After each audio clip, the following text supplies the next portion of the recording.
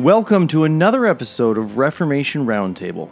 My name is Joe Stout, and I am excited to bring you the audio from Christ Covenant Church's Fellowship Night that took place on April 11th of 2021. Reformation Roundtable is seeking to plant a Reformed church in Lewis County. We are seeking 10 founding member families, and right now we are sitting at 9 families. We have got a name for our church. It's called Christ Covenant Church, as I already said, and we are looking for that 10th family to begin official Lord's Day worship. In the meantime, we meet for fellowship nights on Sunday night, and we meet for discussion nights on Thursday night. The following audio is a fellowship night, and it is the time when we practice covenant renewal worship. This will look very much like our official Lord's Day worship, but until that time when we have all the families gathered, we continue to practice covenant renewal worship. I hope you're blessed by listening into this audio, and I hope you join us as we seek to bring the glory of God to Lewis County through a Reformed church. I'm going to read from Hebrews 4:14 through 16. So if you'll listen to this. Therefore, since we have a great high priest who has ascended into heaven, Jesus the Son of God, let us hold firmly to the faith we profess. For we do not have a high priest who is unable to empathize with our weaknesses, but we have one who has been tempted in every way, just as we are. Yet he did not sin. Let us then approach God's throne of grace with confidence, so that we may receive mercy and find grace to help us in our time of need. If you'll join me in prayer. Lord Jesus, we enter this time of worship with confidence, knowing that you have called us and that because of your Spirit we can know you, we can worship you, and we can be forgiven, and we can be renewed. Thank you, Lord, for your great love for us and the undeserved grace that you shower upon us. We commit ourselves to you and your kingdom. Amen. Amen. Let us worship the triune God. Grace, mercy, and peace to you from God the Father, Son, and Holy Spirit. And also to you. Okay, so I'm going to read from Psalm 100. And if you would, let's stand up and for the reading of the word.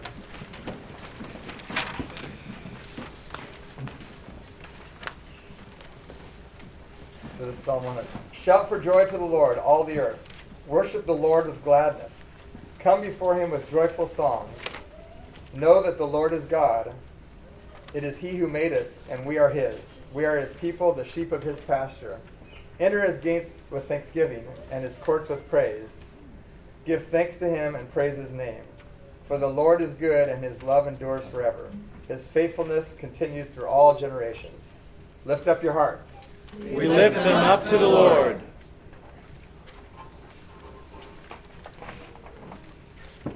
So if you'll join me again in prayer. Lord, we continually ask you to fill us with knowledge of your word through all wisdom and understanding that the Spirit gives, so that we may live a life worthy of the Lord and please him in every way, bearing fruit in every good work, growing in the knowledge of God, being strengthened with all power according to your glorious might, so that we may have great endurance and patience, and giving joyful thanks to you, the Father, who has qualified us to share in the inheritance of his holy people in the kingdom of light. For you have rescued us from the dominion of darkness and brought us into the kingdom of your Son, in whom we have redemption and the forgiveness of sins. Amen. Amen. Go ahead and join me in singing, Christ the Lord is risen today.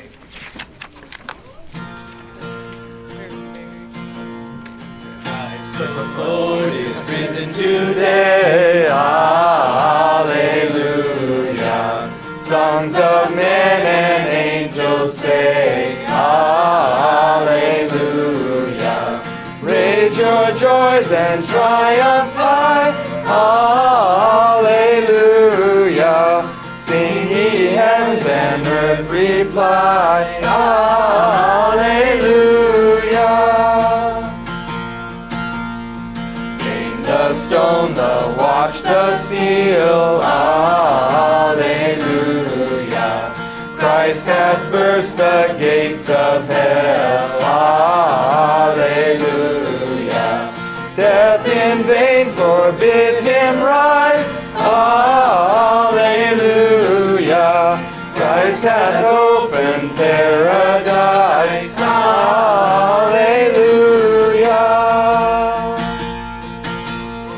Lives again our glorious King. Hallelujah. Where, O death, is now thy sting. Hallelujah. Once he died our souls to save. Hallelujah. Where thy victory, O great. Hallelujah.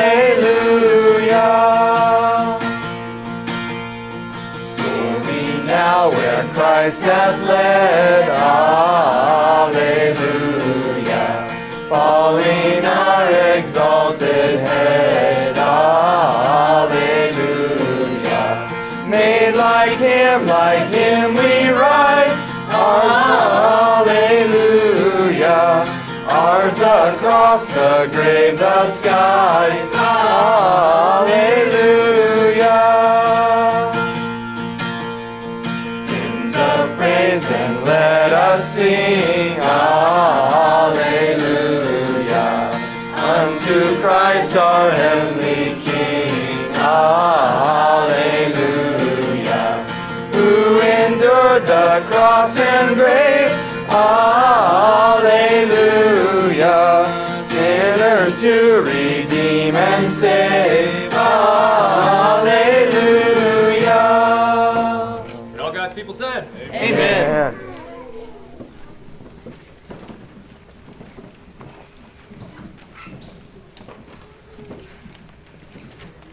That song we just sang is traditionally a Easter hymn, but I wanted to point out something about the title. It says, Christ the Lord is risen today, not has risen today. Amen. In the sense that Christ is risen. It wasn't that he rose once and that was a great celebration that's happened long past, but he is alive and he is risen right now. And that's what our faith, a big part of what our faith stands upon. And so this is a song that I think that should be sung throughout the year, not just on Easter, because it is part of our anthem. As we know, he is at the right hand of the Father right now, and his kingdom is at hand. We are in the midst of his kingdom. The fact that Christ died and resurrected changes everything. Sin and death has been defeated. Our debt has been paid. We are a new creation.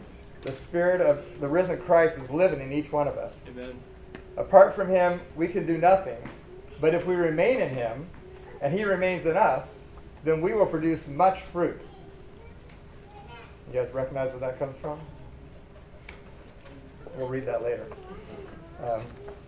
This applies to every aspect of our lives.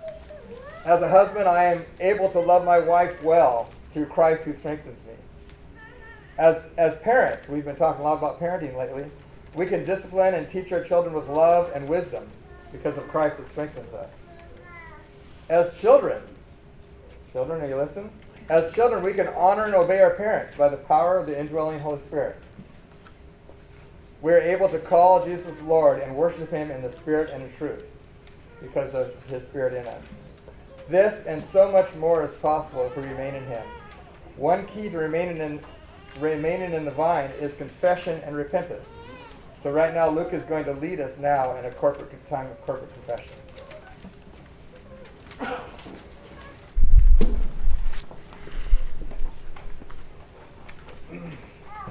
Just as a reminder, as we're practicing our covenant renewal worship, that we are going to try to worship with our whole bodies, and that's why we're going to kneel. Before we kneel, for those who are able, I'm going to go ahead and read Psalm 39, 7 through 11. And now, O Lord, for what do I wait? My hope is in you. Deliver from all my transgressions. Deliver me from all my transgressions. Do not make me the scorn of the fool. I am mute. Do not open my mouth, for it is you who have done it. Remove your stroke from me. I am spent by the hostility of your hand. When you discipline a man with rebukes for sin, you consume like a moth what is dear to him. Surely all mankind is a mere breath. So for those of us who are able, I invite us to kneel, and then we will read the corporate prayer together.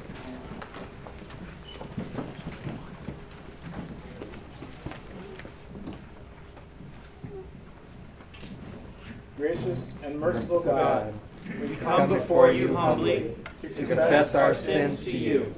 We confess that we do not love you with all our being as we should, and in turn we do not love our neighbor as ourselves, and transgress the law. But you are gracious, O Lord, and do not count our iniquity against us. For we proclaim Jesus Christ and his death as victory over sin.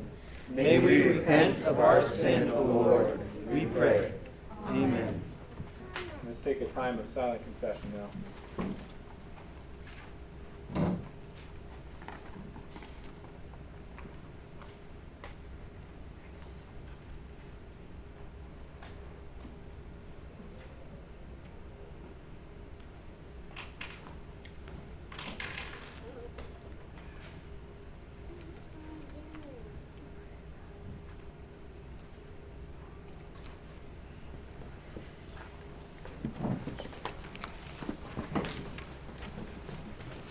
Please rise for the assurance of pardon.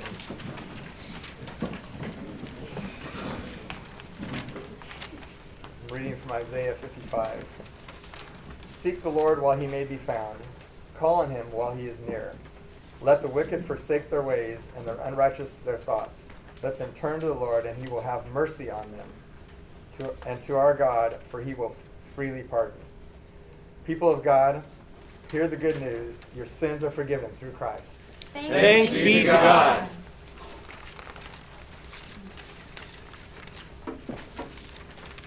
Let's continue standing and in worship. We are going to sing There is a Fount.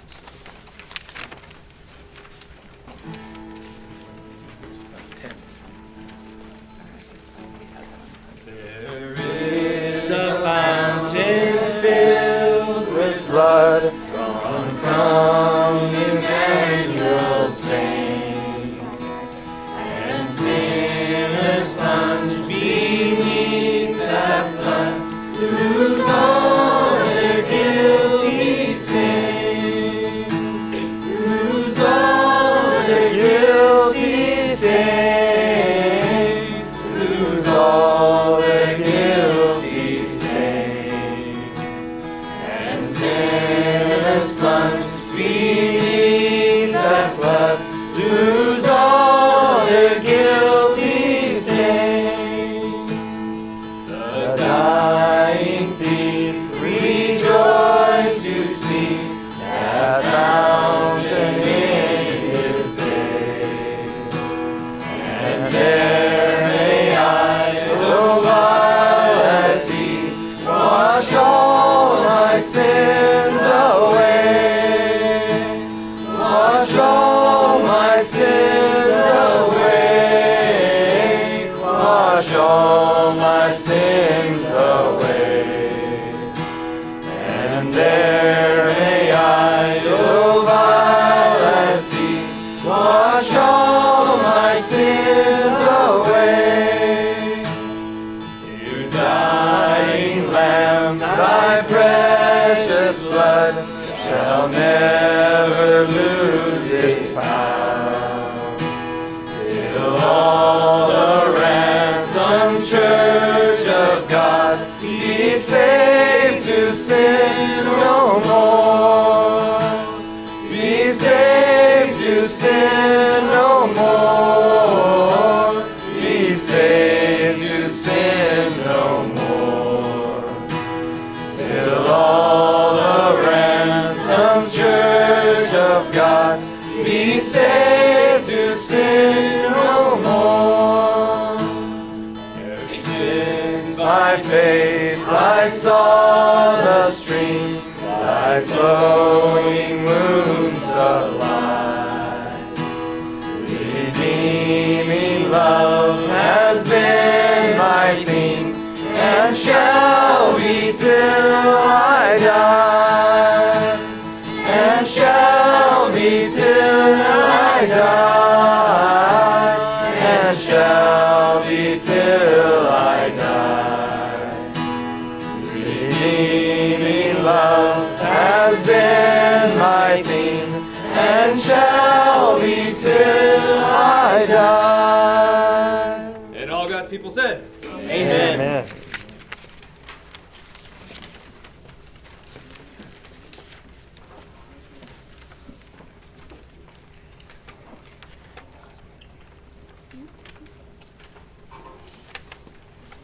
So we're going to read from Deuteronomy. Oh, whoops, sorry. First of all, we're going to do the responsive reading from Psalm 63, 1 through 4. You, God, are my God. Earnestly I seek you. I thirst for you, my whole being longs for you, in a dry and parched land where there is no water. I have seen you in the sanctuary and beheld your power and glory. Because your love is better than life, my lips will glorify you. I will praise you as long as I live, and in your name I will lift up my hands.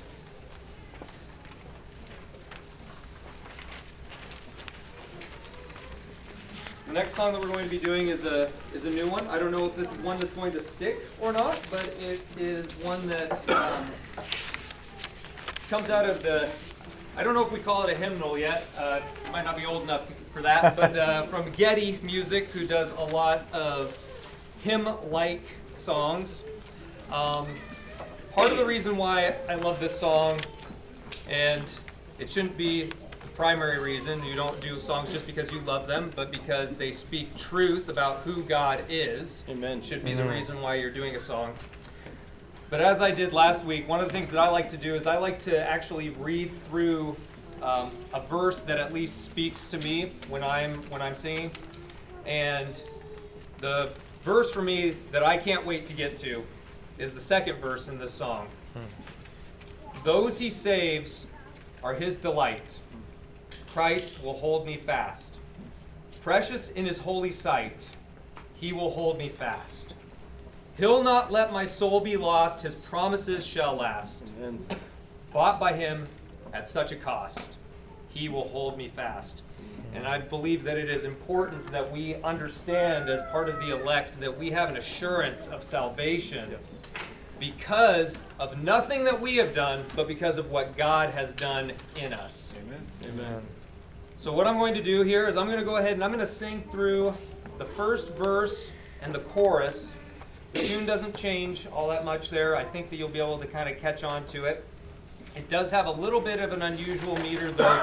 For most, it does do a little bit of a change, but I think it's actually pretty intuitive the way that it goes. So if you will, just take a listen the first time through here, through the verse and chorus, and then we'll stop, and then I'll go ahead and I'll start back up again with verse 1, and then sing as you are able and follow.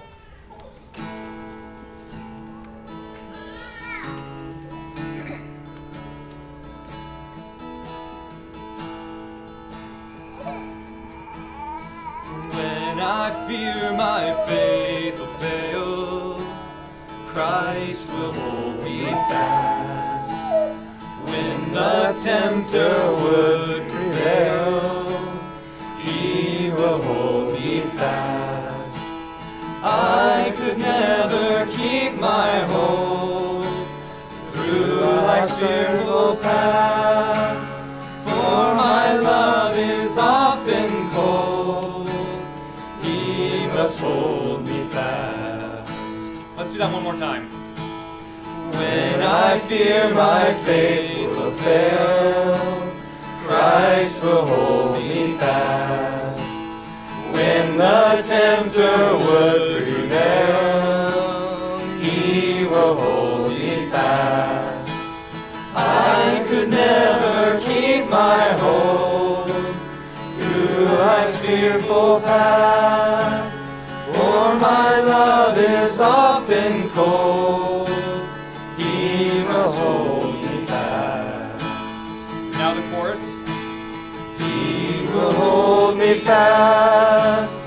He will hold me fast. For my so. He will hold me fast. We'll go back to verse 1. When I fear my faith will fail, Christ will hold me fast. When the tempter would prevail, He will hold me fast. I could never keep my hold through life's fearful path, for my love is often cold. He must hold me fast. He will hold me fast. He will hold me fast. For my Savior loves me so. He will hold me fast. Verse 2. Those He saves are His delight. Christ will hold me fast. Precious in His holy sight, He will hold me fast. He'll not let my soul be lost. His promises shall last. Bought by Him at such a cost, He will hold me fast. He will hold me fast. He will hold me fast. For my Savior loves me so. He will hold me fast.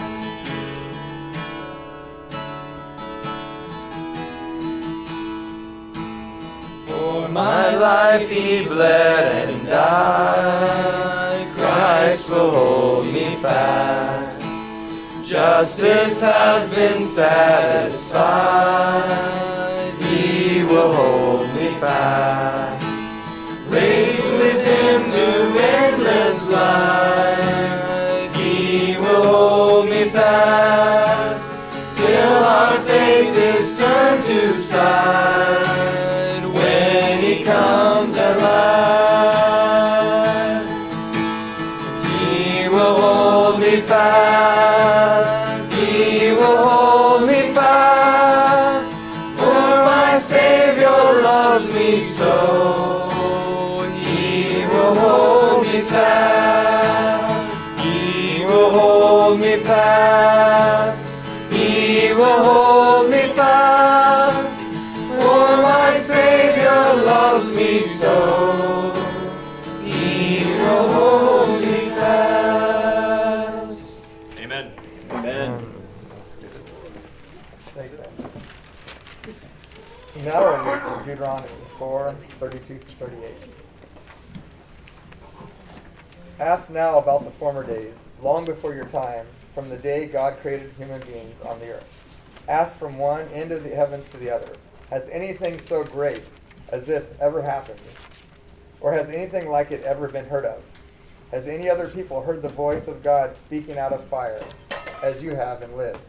Has any God ever tried to take for himself one nation out of another, by testings, by signs and wonders, by war, by a mighty hand and an outstretched arm, or by great and awesome deeds, like all the things the Lord your God did for you in Egypt before your very eyes?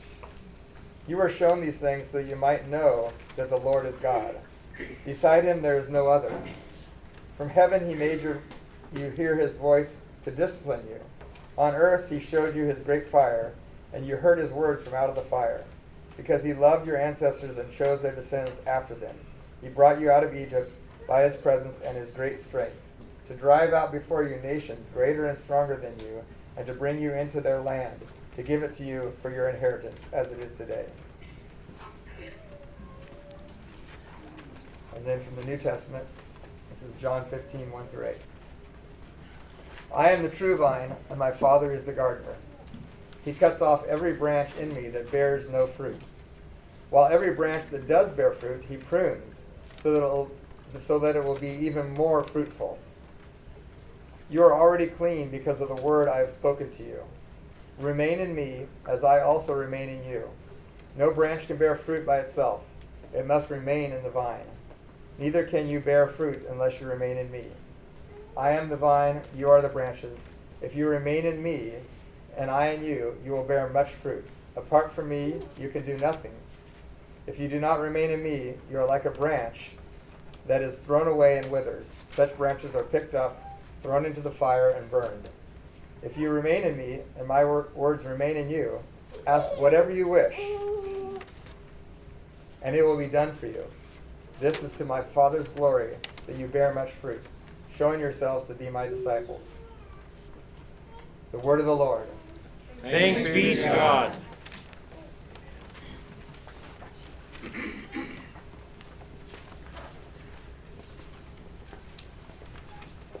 We'll continue by singing Amazing Grace. I'm not going to make you skip around on verses this time. Okay? We'll actually do the whole thing all the way through.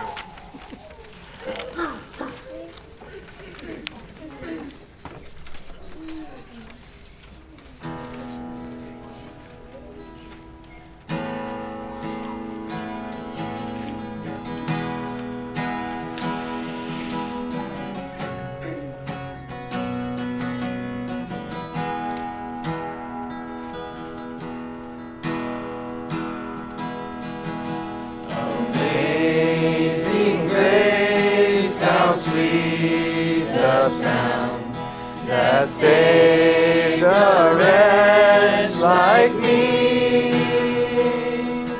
I once was lost, but now am found. Was blind, but now I see. 'Twas grace that taught my heart to fear, and grace my fears relieve. How precious did that grace appear, the hour I first believed. Through many dangers, toils, and snares, I have already come. 'Tis grace that taught me stay thus far, and grace will lead me home. The Lord has promised good to me. His word my hope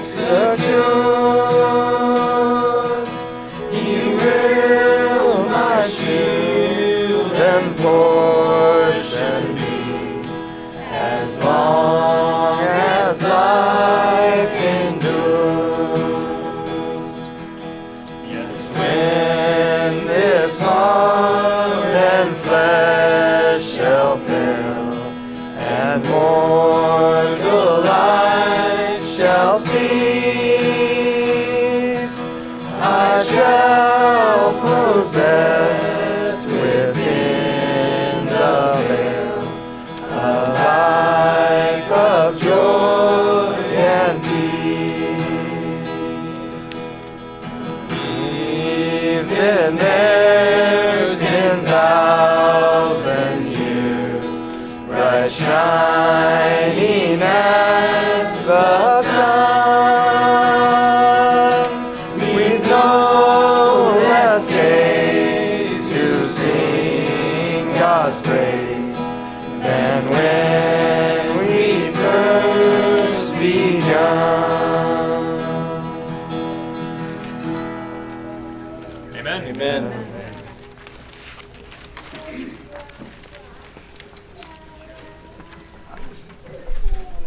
All right, I'll be reading from Psalm 138 first. Kirby, can We can sit be down? seated. Yeah. If you must. I'm getting my workout in.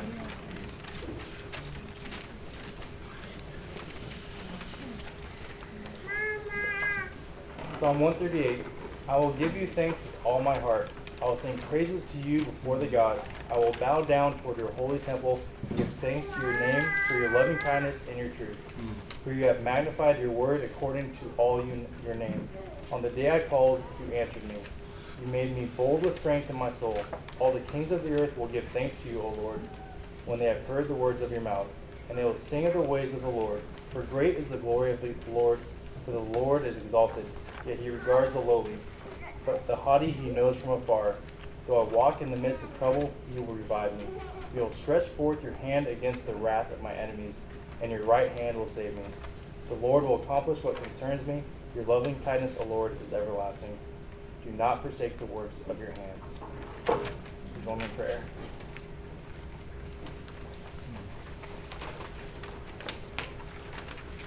Dear Lord, we thank you today for your faithfulness and steady love. You are constantly present and sustaining regardless of our sins and iniquities. Thank you for revealing your nature and plans for us in the scriptures. I pray that we're able to be receptive to that through careful study, meditation. You supply us with all that we need when we are weak. I thank you for the families that have joined us, for the ones that will join us in the future. They're all blessings to the church body that is growing here. I thank you for supplying us with a physical location for us to meet, for consistency here, Lord God, so that we can practice this Lord's Day worship as we prepare to meet fully in the future. I pray for our weekly meetings that they continue to be fruitful and uplifting as we create a clear vision of how you want us to worship you and glorify your name. I give thanks for the children in our church. I pray that we be good stewards of their hearts and minds. Lord, you are so good to us in ways that we will never know. We cannot contemplate your eternal love that you have for us, or the ultimate sacrifice that Jesus paid for our sins upon the cross. We love you and praise you. In Jesus' name, amen.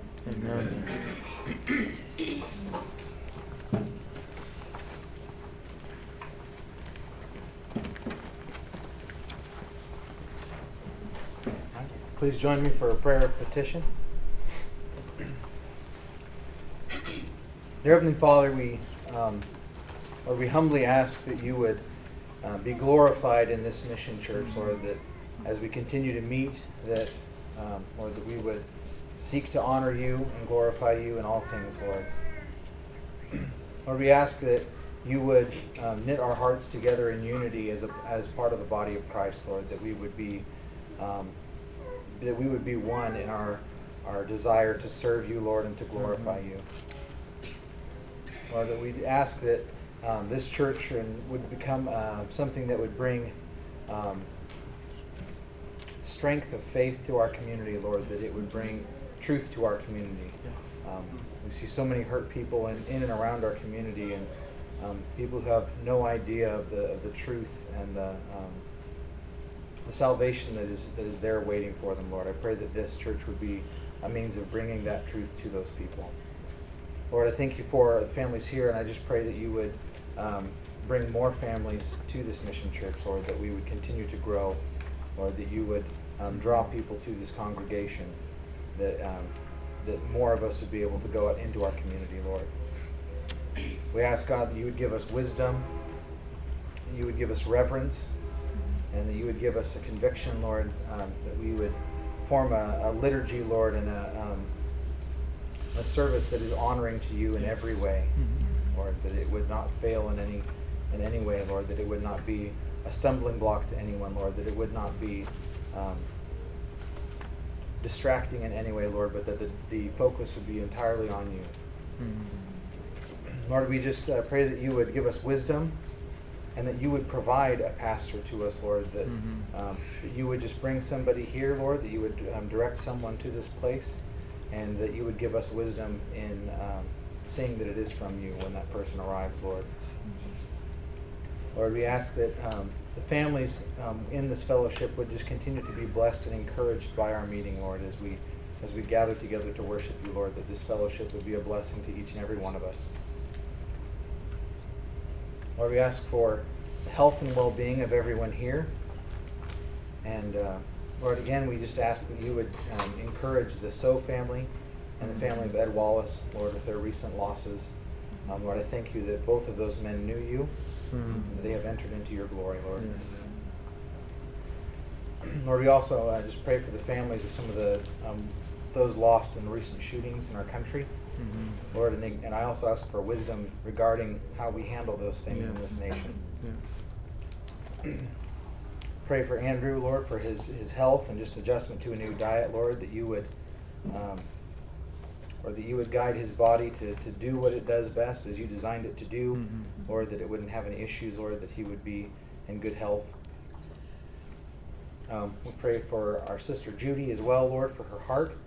That can be a scary thing when one's heart is not doing what it's supposed to, Lord, and I just pray that you would steady that rate, Lord, that you would just give her heart a confident rhythm. We also pray for Paul Myers, Lord, for his cancer, that you would guide the doctors and specialists, Lord, looking into that you would guide their treatment. Lord, we know that you are the ultimate physician, and if there's anyone that can bring healing, Lord, it is you. We ask that you would bring healing in those situations. Pray also for Mariah Corbin's brain cancer, Lord. Also pray for our brother Les with his T5 spine, Lord. Again, you know exactly what is going on, even more than the doctors and all the scans in the world, Lord. And there's no radiation as far-reaching as your touch, Lord. We just ask that you would bring healing to Les. Pray for Trinity Church, Lord, as they oversee our church plant, that you would give them wisdom, Lord, that you would help Pastor Hatcher just to guide us in making wise decisions, Lord, that we might be honoring to you. Lord, we also pray for all the children in our church, that you would help them to grow to be people of faith, Lord, that you would help us as parents to raise them in a way that is honoring to you, Lord, that we would raise them in the covenant that you have provided, that we would be able to bring glory to you through the raising of our children, Lord. Pray also for our marriages, that we would look to you as we learn to love each other more, as we learn to be a symbol of Christ and the church to our children, Lord. Again, Lord, we just ask that you would destroy the abortion industry, Lord, as it is such an abomination. Lord, so many lives lost, and we just pray for the parents who have endured that difficult decision, Lord. We pray that you would bring them healing, that they would come to you, Lord, and see the wickedness that it is, and that you would give them repentant hearts, Lord, that they might be brought to you. Again, Lord, we just ask for strength for your church as we deal with the persecution of our society, both here and just all over the globe, Lord. Pray also for James Coates and for other individuals, Lord, who are suffering for their faith and their obedience to you, Lord. They are not the first, and Lord, I know that you see their suffering, Lord. I pray that you would be a blessing to them. They would not suffer in vain, Lord. Pray also for salvation of family members and loved ones of those present, Lord, that do not know you, that you would help us all to be ministers of your truth to them, or that we would do so humbly and with grace, Lord, that they might be brought into your midst. Pray these things in Jesus' name. Amen. Amen. Amen. You may remain seated as we continue with singing "The King of Love, My Shepherd Is."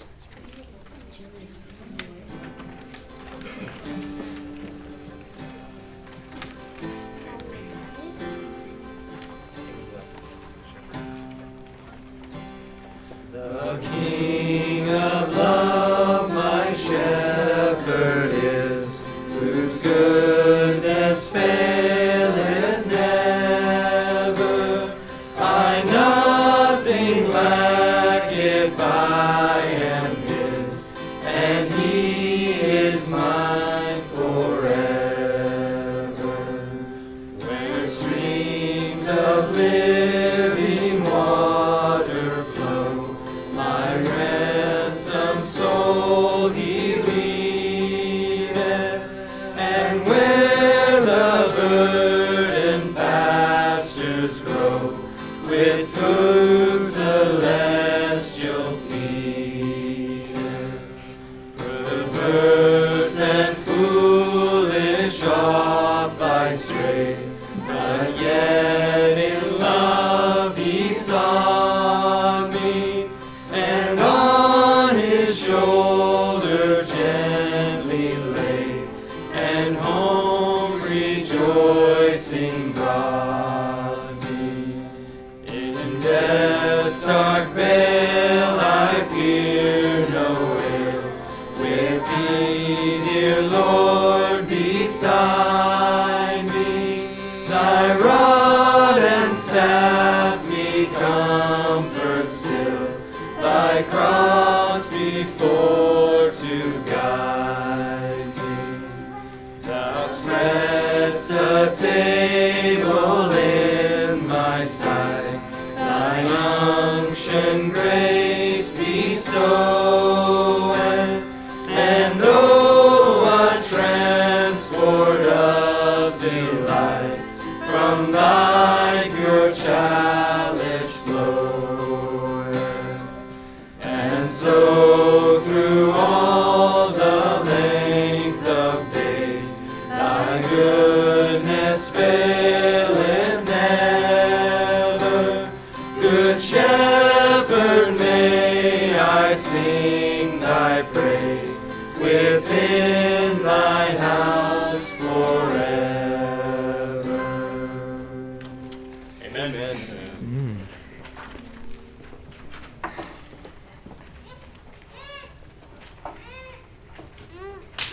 So now comes discussion time. When we actually are a mission church, we'll have someone preaching this time. But I will not be preaching. I'll just be leading discussion. So it's chapter 8. I have to kind of remind myself. Normally I read this like the day before I get here, or the day of. But since I was going to be leading discussion, I actually read it ahead of time. So I've got to kind of think back what I read. But so in chapter 8. Some of the things that stick out to me, well, first of all, the theme of the difference between discipline and punishment. You guys notice that? Any comments or thoughts about that? What is the difference between discipline and punishment, and why is it important to make that distinction? Yeah. Sorry. Discipline is an act to straighten a man or boy's or girl's way out of love, and punishment is just the raw justice or something, or injustice, depending on what. Good. Pretty good. Yeah.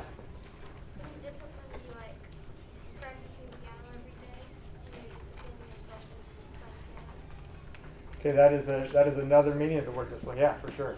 It takes discipline to be committed to something and to do it every day. And piano is a great example of that. Right, Mrs. Myers? Discipline is very important in piano. Any other thoughts or comments about discipline versus punishment? I thought it was interesting how he drew a line to our current government and how our current government tries to discipline when it should just be punishing. I thought that was somewhat amusing and slightly sad because it's true. So.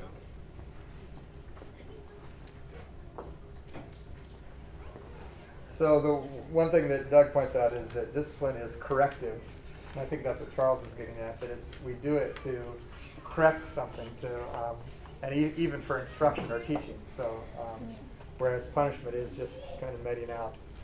You've done this, so you're going to get your just rewards. And one thing that he also pointed out is that we always need to keep our final glorification in view as we're disciplining, that we're thinking about. What is the end result? How do we want our children to end up?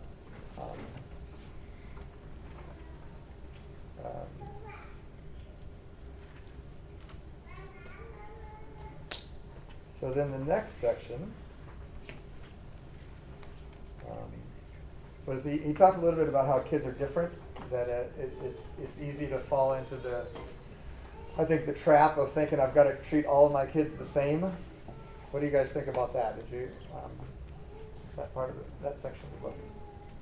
I love the bath analogy. The one kid gets dirty all the time, a lot dirtier than the other kid, and so he needs more baths, but you shouldn't feel guilty about that. Right. So, Dirty Bob is taking a shower or taking a bath, so we've got to run all the rest of them through, whether they're clean or not, right? Yeah. That's good. Any other thoughts or comments about that? I remember when our two oldest came home from college and saw how we were disciplining our two youngest and complained that it wasn't the same.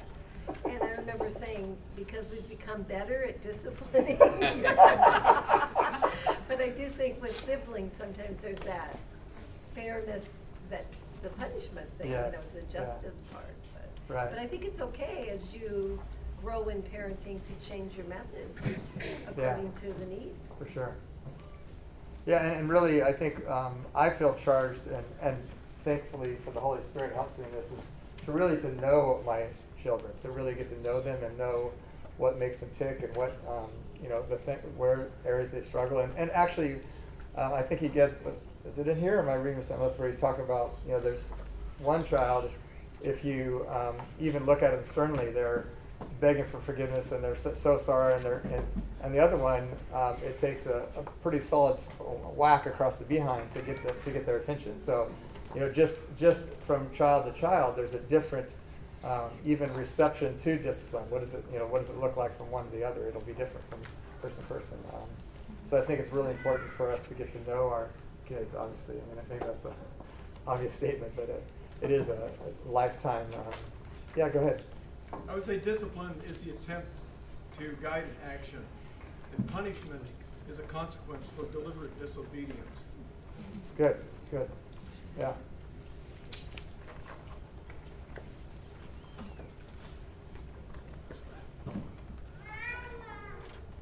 Okay. I think just one more thing on that was, I don't know, I was kind of getting at some of the differences. He was pointing more so even just to male and female, and not having any daughters. I mean, I can just say that it's true for kids of the same sex as well. Even all boys. Some of them definitely, you still end up needing different forms or different degrees of discipline. I feel like I don't know what it's like, to have a daughter and to go through that. It'd be different for sure. Yeah, I can't imagine it, but being different. But even in our group, definitely differences that you need to be aware of as a parent. Yeah, for sure. Good. It always amazes me to look at just my 4 kids, and they all came from Aaron and I, and I mean, roughly the same teaching, roughly the same, I feel like we kind of did the same thing with all of them, but they are so very different from person to person, and that's the way God has made each one of our children unique, and they have their own things that are special and unique about them, and so it is important to really pay attention to that. Hey, Ted. Yeah. Oh yeah. Hey, Ted, I was just going to say, I know I had many soldiers under me in the military, and when their correction needed to happen, you want the same thing for all of them. Let's say you have 4 or 5 different people or different children, you want that same result, but how you get it may have to be different. Yeah. I know I had soldiers that responded the best way they could respond, and it seems a bit counterintuitive, but for me to come up and put my arm actually around them when they did something wrong, pull them in and say, listen, I know you can do better, and you need to do better. Yeah. And they would respond to that, and then there was, kind of hardcore types who needed a boot in their 4th point of contact, so to speak. You had to be firm with them, or one, they weren't going to respect you, but you weren't going to elicit the correction that you were going to get out of them. See, that comes by knowing them, and everybody here, you all know your kids, and they are different, and that's a beautiful thing, It really is, but the desire that you want to elicit, the correction you want to make, is always pretty much the same thing. You want them to avoid that behavior because it's going to cause them nothing but grief and strife down the road. Right. Let's correct it here. So. Right. Yeah, I think that's a really important point, Les, is that what you said at the very beginning, that the end goal is all of our kids to end up in that future glorification that we talked about, that we want them to be walking with the Lord when they leave our household, but and we want them to have successful lives living to the Lord. So, yeah. If I would just to jump on what Les was saying there, in what you said before that, when you know your kids, it does never be, the discipline never becomes rote. You never just throw them in the bath and forget to turn on the water, and forget to wash them up. You actually, each kid, okay, this kid needs this because I know them, I have a relationship with them. And that's one of the biggest differences between discipline and punishment, is you discipline those you love. You don't go spank the neighbor kids because they're not your son and they're not your daughter, and you go to jail. but you don't discipline the neighbor kid because you don't love the neighbor kid. But the magistrate, they don't love us, but they do love they should at least love the peace of the society. Right. And so they punish the evildoer. Right. Good. This kid needs special shampoo. This one doesn't. Yeah. Shampoo. Good analogy. Let's see.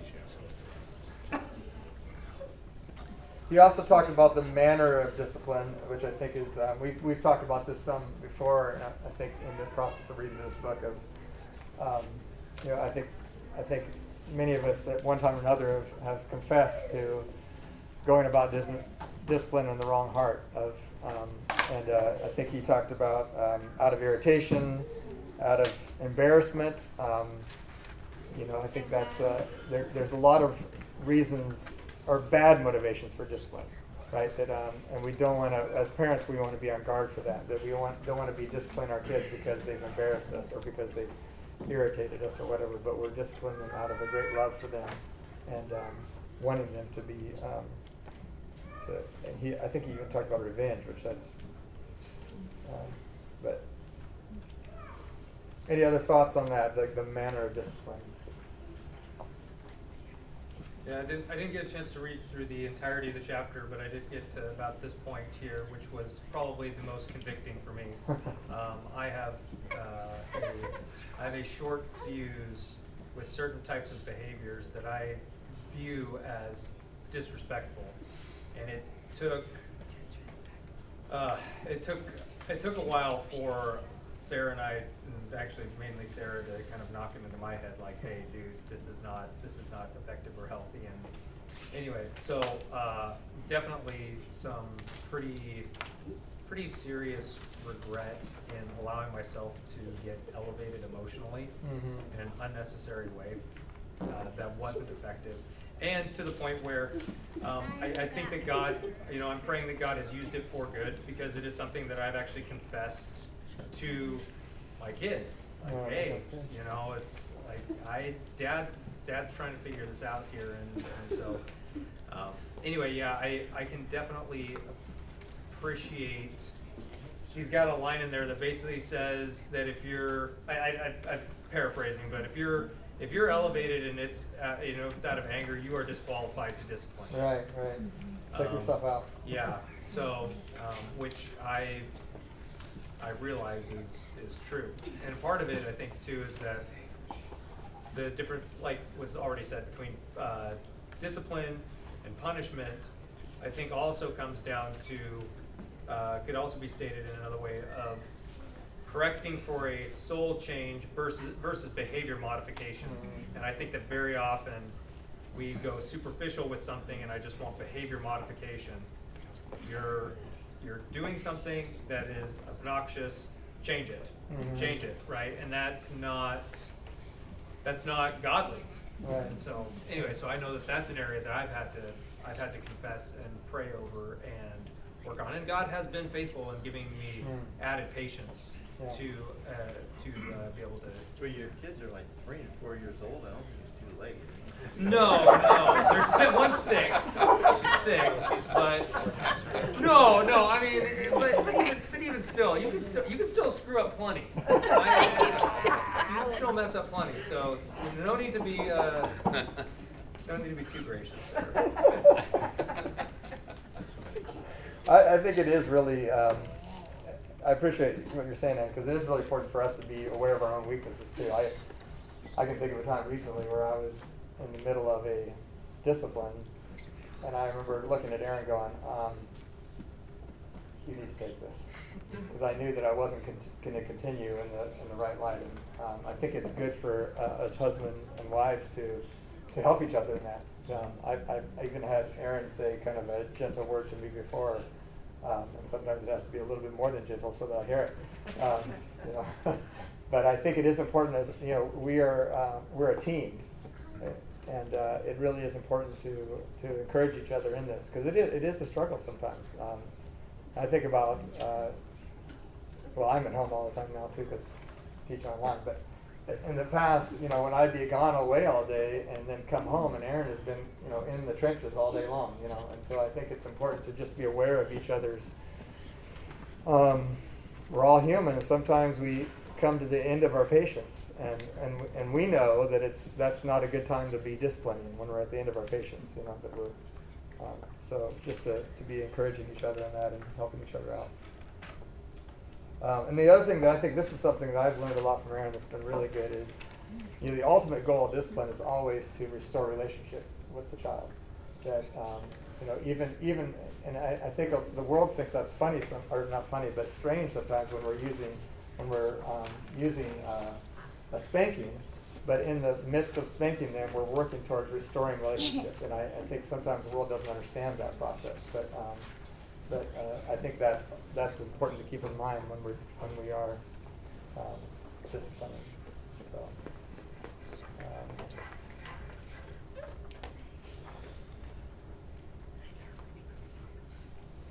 I had a note here about blinking red light, and I'm trying to figure out where that was. Does anyone remember that?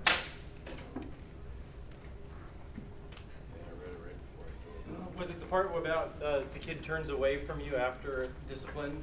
That should be. Yeah. Oh, there it is. Yeah. Okay. So in regards to this, so that's a. He talked about blinking red lights that basically alert us to that there's something wrong. We're not because our discipline should be working definitely for growth in our child, but also in reconnecting when we're done. And so when we discipline I know you've all experienced that. It always just blows me away. It just tugs at my heart. I give a kid a spanking, and then he's clinging to me and just holding me. It's just like it's hard for me not to weep in those moments because it's such a special moment. But sometimes you give a child a spanking, and they turn away from you in anger. And what he was talking about is that's a blinking red light. That's a sign that there's something wrong, that you've done something. You haven't established the relationship that you need to with that child, and you need to work on that. So I think that was a really, really good insight.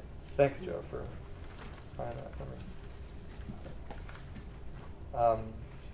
And then there's a section on the right thing at the right time.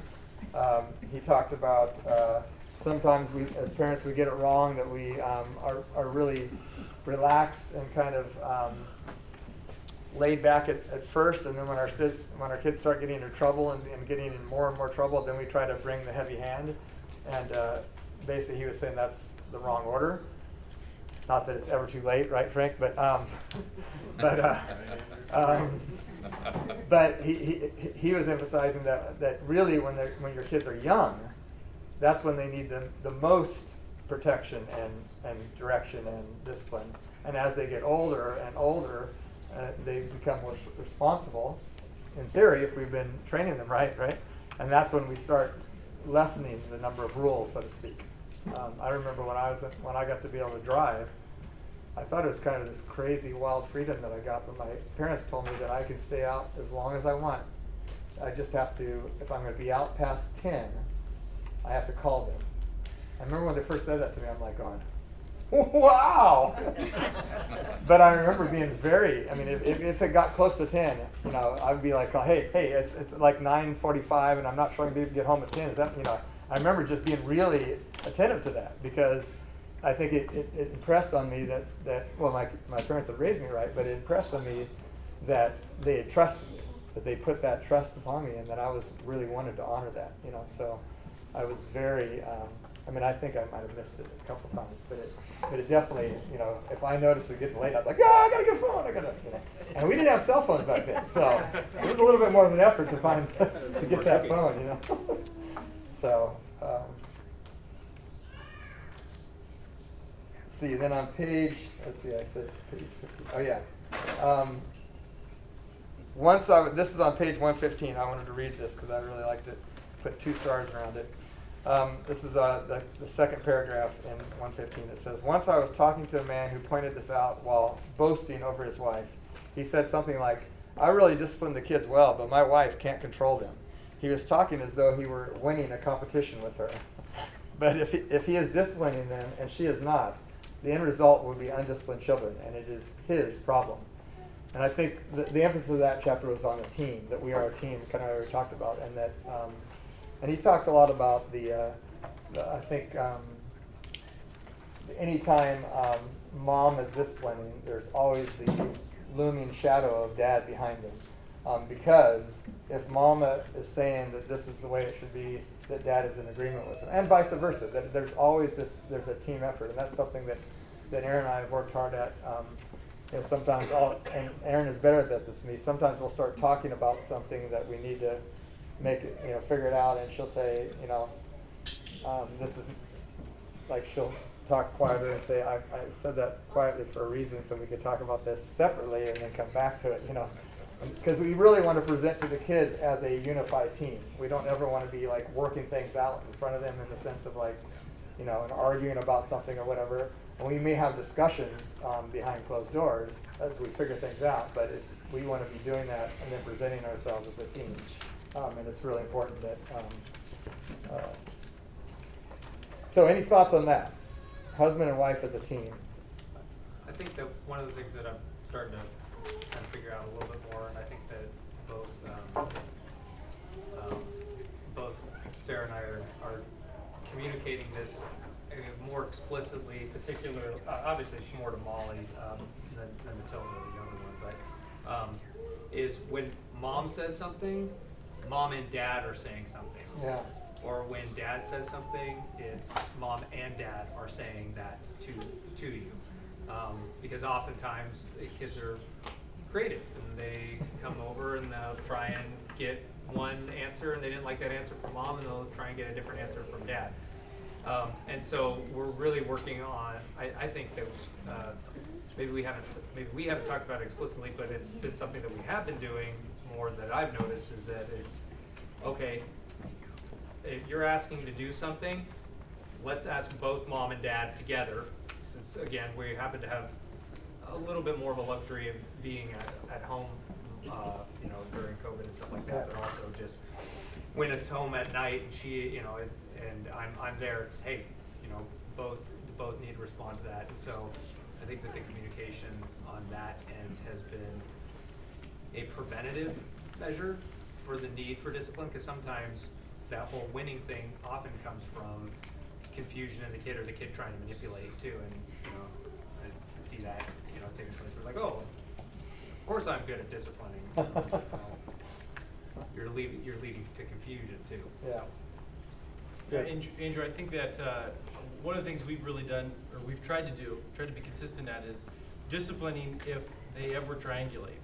If they've gotten an answer from one parent and they go get a different answer from another parent, that's disobedience right there. Right. Because if one of us said no, that doesn't matter what the other person says, they're going to say no too. If they knew that mom said no, or if she knew that dad said no. Mm-hmm. And so I've quote unquote gone back on my word to my kids when I found out that Elizabeth had a different idea in mind. It's like, sorry guys, she trumps her desires trump your desires every single time.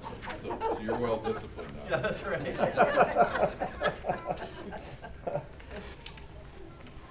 Yeah, that's I thought I was doing this because sometimes they come to me and I say, well, what did Mama say? Oh, she just said to ask you. But sometimes when I go to investigate, she had said no, but go ahead and ask Papa. So sometimes we have to clarify that exactly what that was. That's what I was going to say. Kids are clever at trying to outsmart you. Right. I